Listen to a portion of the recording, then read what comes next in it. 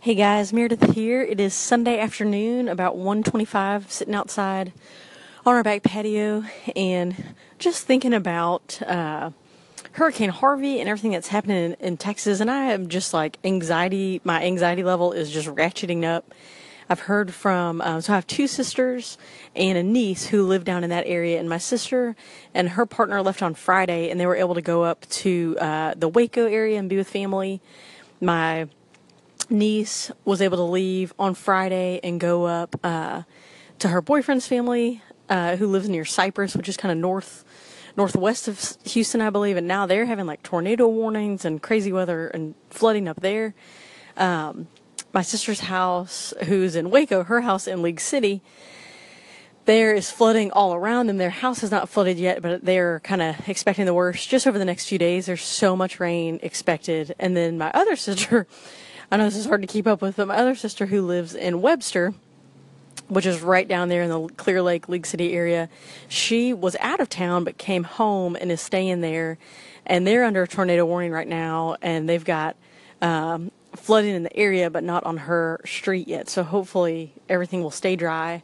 But I've just got a lot of anxiety and stress. And I just wanted to talk about like how running has helped me so much with my anxiety. I'm a very anxious person. I worry a lot. My husband, Chad, always says if there's not something to worry about, I'll make up something to worry about, which is definitely true. And I don't know, I come from a long line of warriors, and so I come by it honestly, but I found that running really helps combat that. And I don't know if it's because you just kind of tap into a different part of your brain where you're, sort of more in touch with your body and your mind.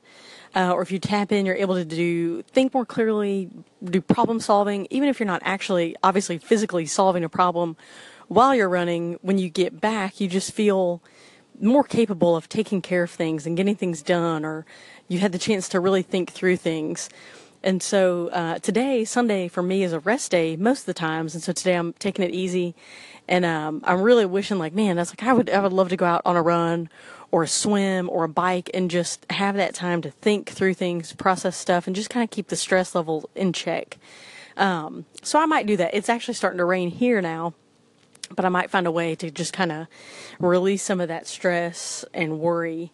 And that's the thing, like I know with everything happening in Texas, as I'm so worried about it and stressed about it, but there's literally nothing I can do, nothing my sisters can do, nothing my niece can do. I mean, nature is going to take its course, and they've done what they can to prepare and have been responsible with that. But then beyond that, it's like, nature is a much bigger force to be reckoned with.